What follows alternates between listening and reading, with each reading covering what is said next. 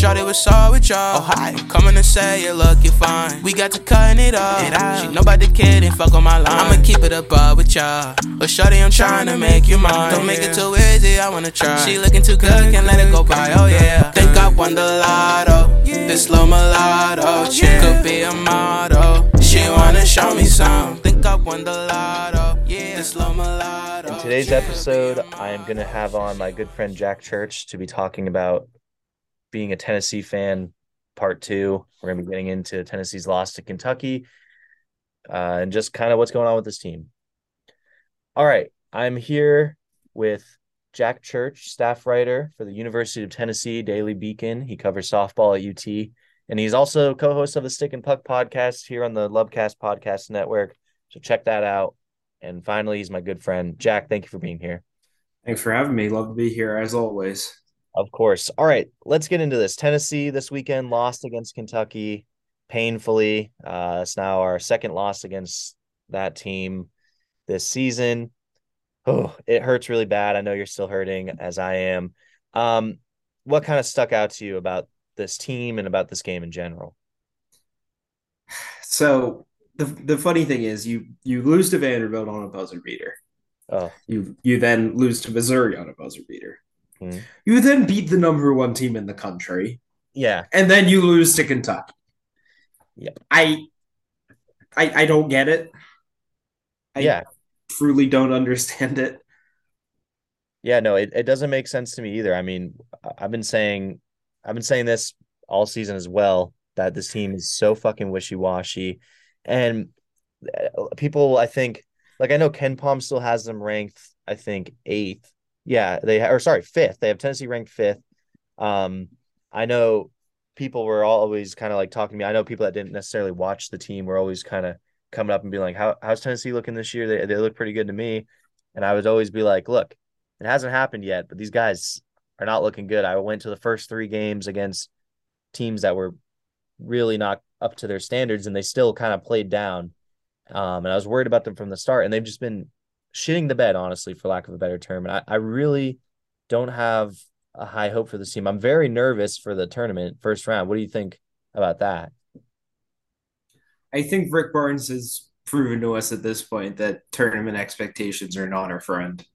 Exactly. That's the nicest way of putting it, for sure. It's definitely a little scary. Let's get into the game itself now. I mean, the Vols just could not shoot the basketball, which is one of the most painful things to watch as a fan, is when nothing's going in. I remember it being at one point they were like 2 for 14 or something to start off. So field goal percentage 37.3. Kentucky's was at 44.4. For three-point percentage, Tennessee had an abysmal 22%. Kentucky was at 37.5%. And then for free throws, this is where no, don't say it. This is where it gets really fucking gross. Kentucky 65.7, Tennessee 28.6. Unacceptable. That is an unacceptable free throw percentage. This is what's been going on all year, is it not, Jack?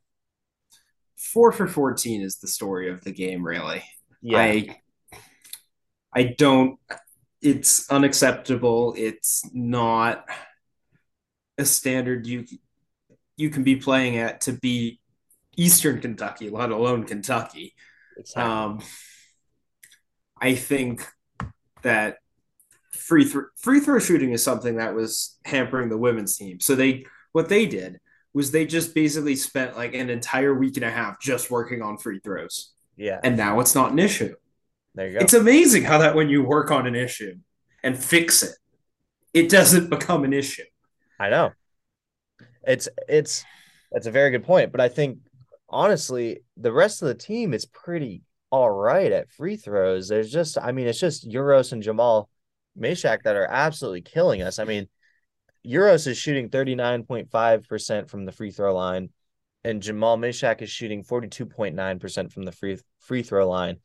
I mean, that's atrocious because both of those guys fucking play. So, I mean, you can just hack both of those guys, fully expecting for them to go to the line and not convert on, if mostly neither of the free throws. Every like 1/3 of the time you convert on, I guess, one of them, and then you like barely never get those 2 points. So And I mean, both of those guys, Jamal and Euros has no outside game. He's all inside. So anytime he goes up with the ball, you can kind of eliminate him by just hacking him. And then Jamal does have a little bit of a jumper, but really he's a big kind of driving guy. And I mean, he's not a huge shooter, but when he looks to score, he does, split up a little bit. But yeah, he goes up for layups and you can hack him knowing he's not going to convert. So that's the biggest issue. To be fair, we were without two key players in Josiah Jordan James and Julian Phillips. So I mean, those guys are two very key players for us that we're missing.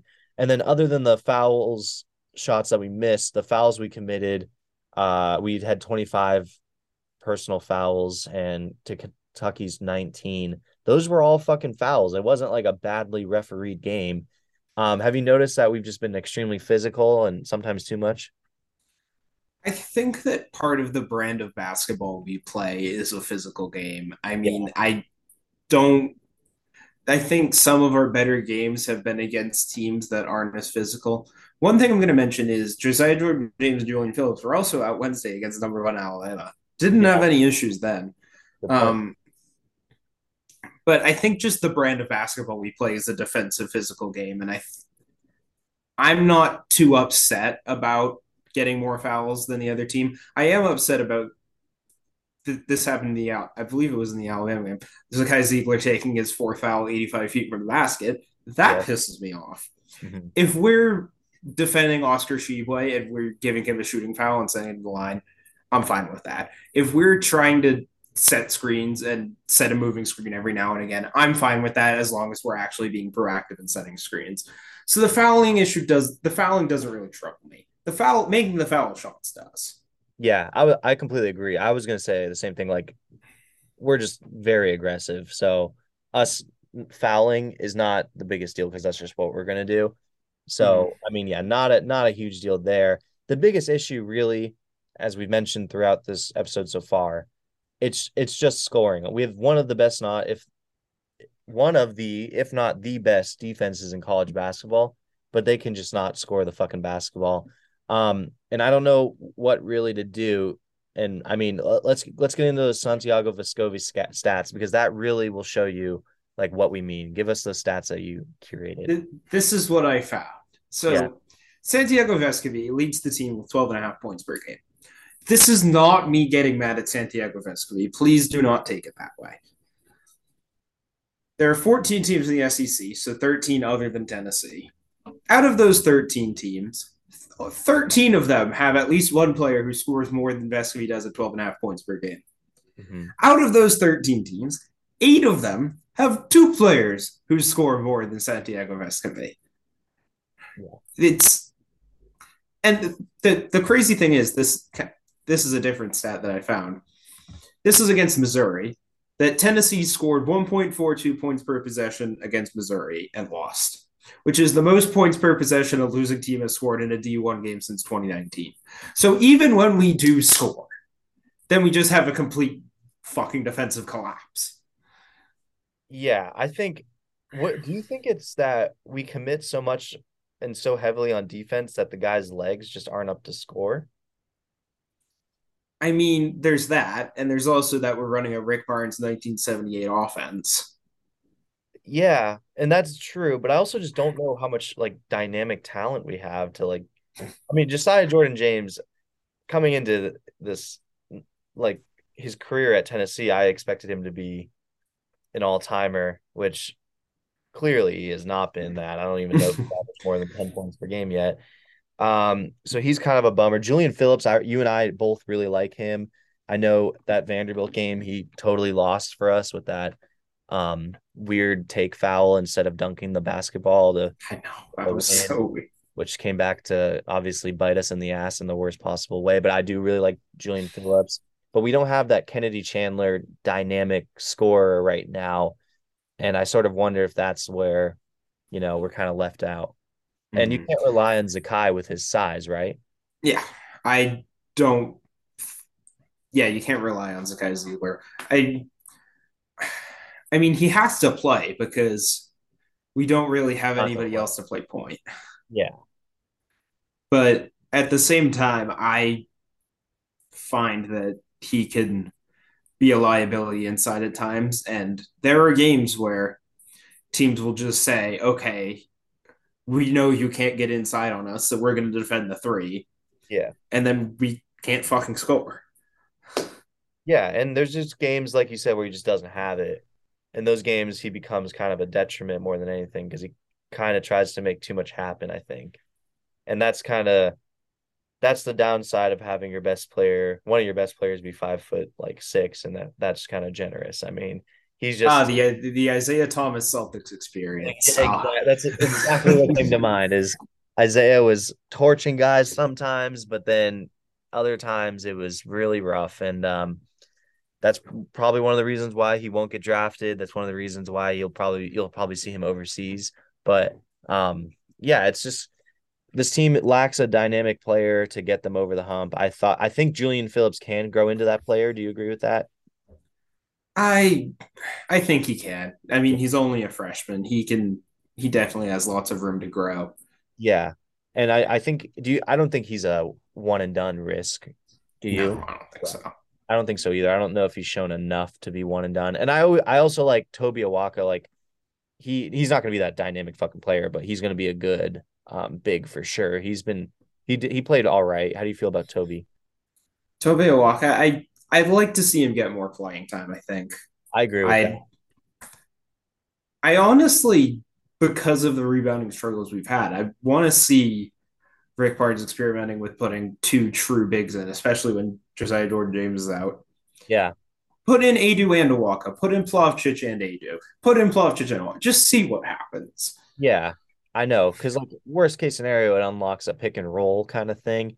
I Mm-hmm. just think that the SEC in general is just filled with these guys that aren't as big as the Big Ten. Like the Big Ten has a lot of those huge 7 footer traditional centers they have to watch out for. But what I've noticed in the SEC is those 6'9" to 6'8" kind of combo guard forward guys that can kind of just do everything. You kind of Mm-hmm. fill up on those, and that's where you get burned is when you have Toby Awaka and Euros or Jonas Adu and Euros or Jonas Adu and Toby Awaka, where it's like they don't have the foot speed to keep up with the speed of these like, 6'9" guys that are really fast. That's what I kind of worry about with that. Yeah. That's an aspect of it. I mean, a big worry for me was how are we going to stop Brandon Miller? But then they helped Brandon Miller relatively well. I Yeah, was impressed by it.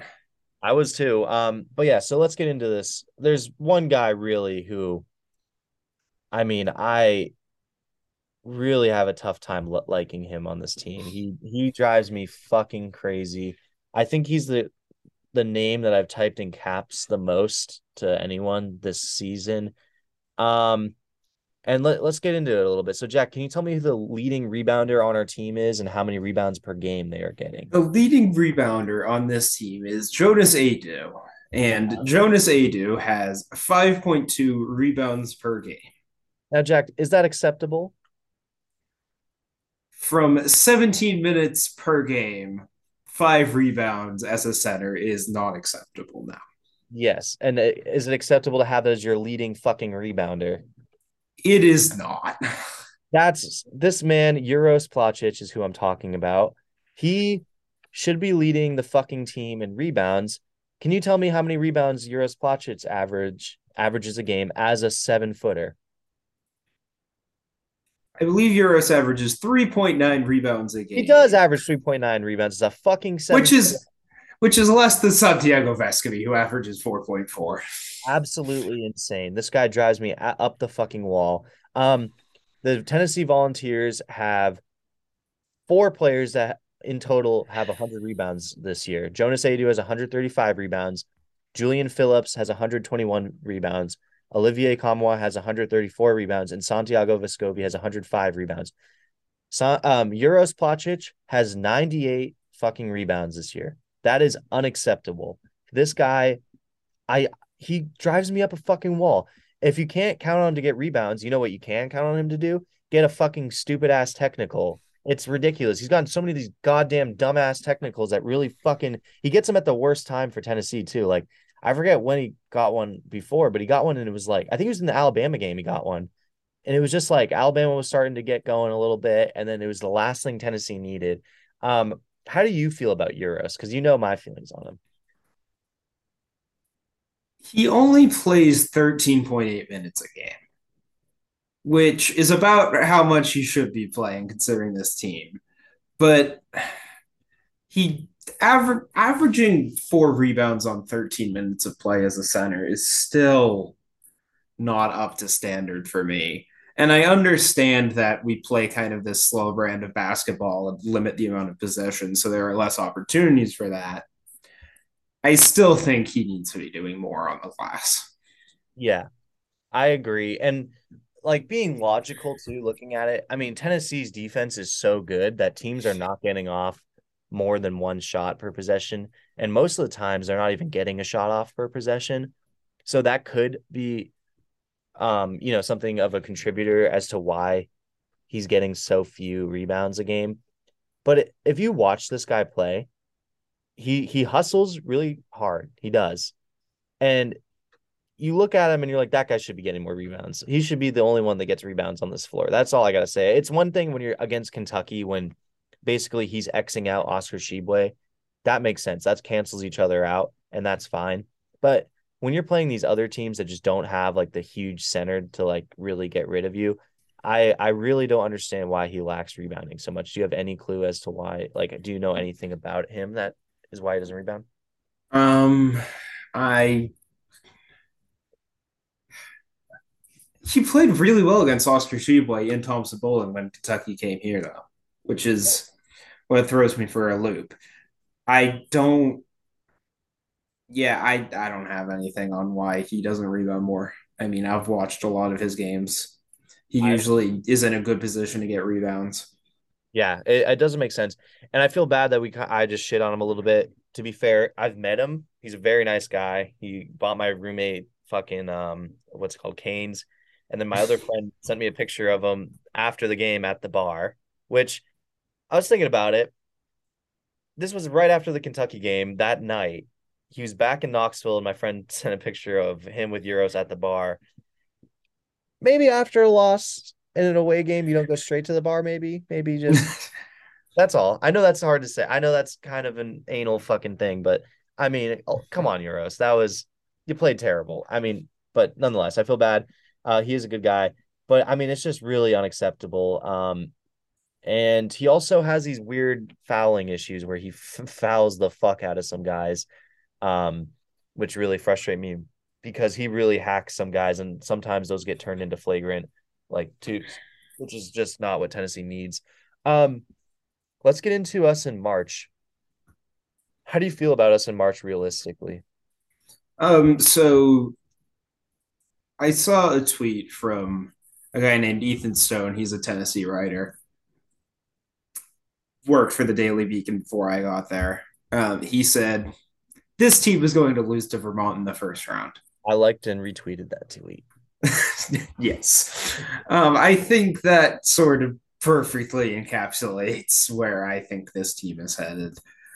I don't see any success in March. Now, in my bracket, I'm still going to pick Tennessee to win it because that's what I do. Yeah. But I'm not exactly hopeful. Yeah. I mean, I'm not either. It's just really hard with this team. I don't know. Yeah, it's just hard. It really is. Before we let you go, talk to us about the 0-2 Tennessee baseball team, if you can. Well, 1-2 now. I One and mean, so I'm going to start by saying I only watched the Friday game. I didn't watch the Saturday or the Sunday game. Okay. Um, we shouldn't have been ranked number 2. Do you think that was like overhang from last season? I think so. We lost a lot of talent, especially offensively. Mostly The to the pitching, draft. Mostly to the draft. I know, but we still lost that talent.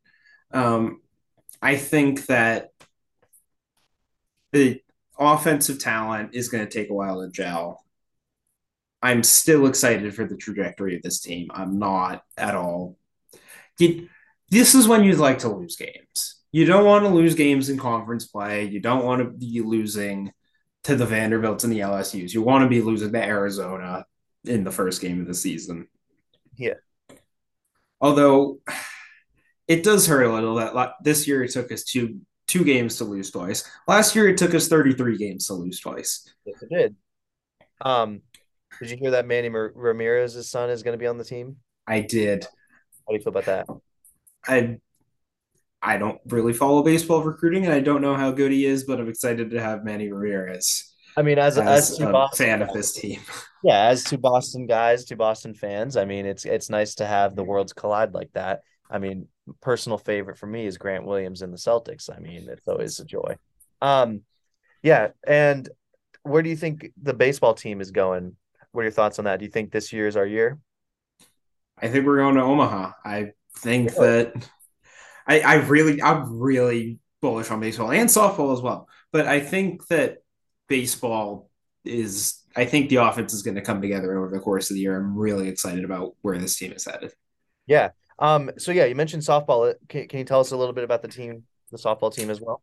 So we're 6-1 on the year so far. Probably would have liked to have that game against Cal State Fullerton, but again, it's early in the season. It's softball. You lose games sometimes. Um, our best offensive play, for those of you who don't follow softball, follow me on Twitter at jchurch8073. Please do. Best softball coverage you will find anywhere. Um, I am really happy with the start that we've had offensively, um, especially from some players you wouldn't expect. I mean, everyone expects Kiki Malloy to do well. It's daughter of Lawyer Malloy, if you're wondering. Yeah. Um, And yeah, she has 5 home runs already in 7 games. wow. So Um, yeah, she's been killing it. yeah, but we were expecting her to kill it. What I'm more excited about is McKenna Gibson having 3 home runs. What I'm excited about is Mackenzie Donahue having a 524 average. Oh And yeah. then on the pitching staff, I'm very excited about Carlin Pickens, the freshman coming in. 1.2 ERA so far, only 11 and 2/3 innings of work, but I'm very excited about what she brings to this team from a pitching standpoint. If you have Rogers, Gottschall, and Pickens as your weekend rotation, I think you're in a really good place. Yeah. And how do you feel about where this team is going this year as well? Right now, we're ranked number 11. We've had struggles with living up to expectations in the postseason in the past. I can't say definitively whether or not that'll be an issue this year. However, this team definitely has the quality to get to Oklahoma City and get to a Women's College World Series. It's just a matter of whether or not they are able to pull it off. Yeah. Also, for those of you that don't know, Lawyer Malloy is Key's father is the former safety in the NFL. He played for the Pats. Looks like he played for the Eagles as well. Or sorry, the Seahawks.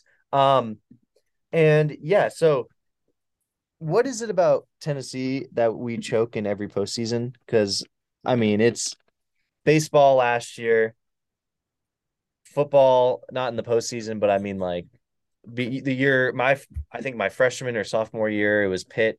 Definitely not freshman year. Actually, we had Jeremy Pruitt, so it was definitely sophomore year with Pitt loss. I mean that we got what's it called screwed over on that one, and then basketball we flop every year in March Madness, and then I mean this year in football we looked like we were one of the best teams in the nation, and we just took an L there. Are we cursed? What's going on here? I don't have anything for you. I mean, I think that there's some football I think is separate because there still is a talent disparity between the Georgia and Alabama of the world and then Yeah. us on that sort of second level. With basketball,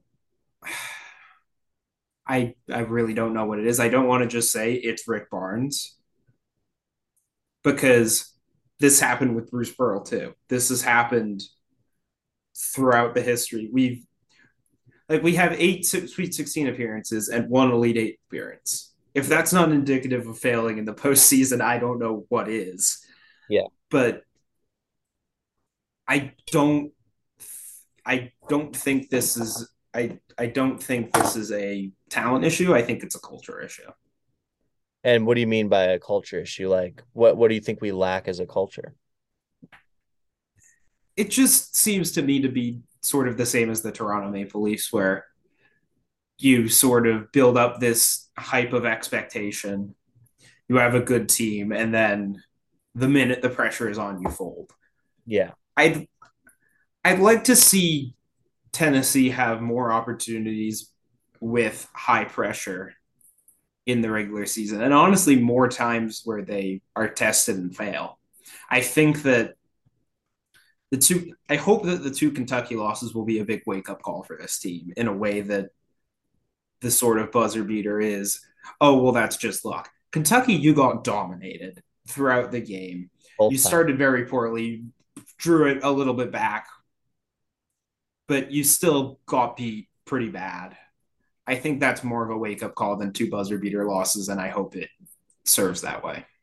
Yeah, I hope so too. Thank you, Jack, for coming on. Is there anything you want to promote before you go? Twitter at jchurch8073, best Tennessee softball coverage you will find anywhere. Stick and Puck podcast just recorded a great episode that should come out tomorrow morning. Very excited about that. And that's all I have. Yeah, and if you're a UT student and you're listening, make sure to read the Daily Beacon. I used to read them all the time, and yeah, they're fucking awesome. So yeah, thank you for coming on. We love having you on. You'll be back on later hopefully when we're talking about Tennessee surprising us and being fucking good at basketball again. But I mean, who knows? Either that or it's going to be another pity party like this one. But yes, thank you for coming on. That's going to do it for us here at the Lub Cast, and we will be talking to y'all next week. Shorty was all with y'all. Oh, hi. Coming to say you looking fine. We got to cutting it off. She nobody kidding, fuck on my line. I'ma keep it above with y'all. But shorty, I'm trying to make you mine. Don't make it too easy, I wanna try. She looking too good, can't let it go by. Oh yeah. Think I won the lotto. This low mulatto chick could be a model. She wanna show me some. Think I won the lotto. Yeah. This low mulatto chick could be a model.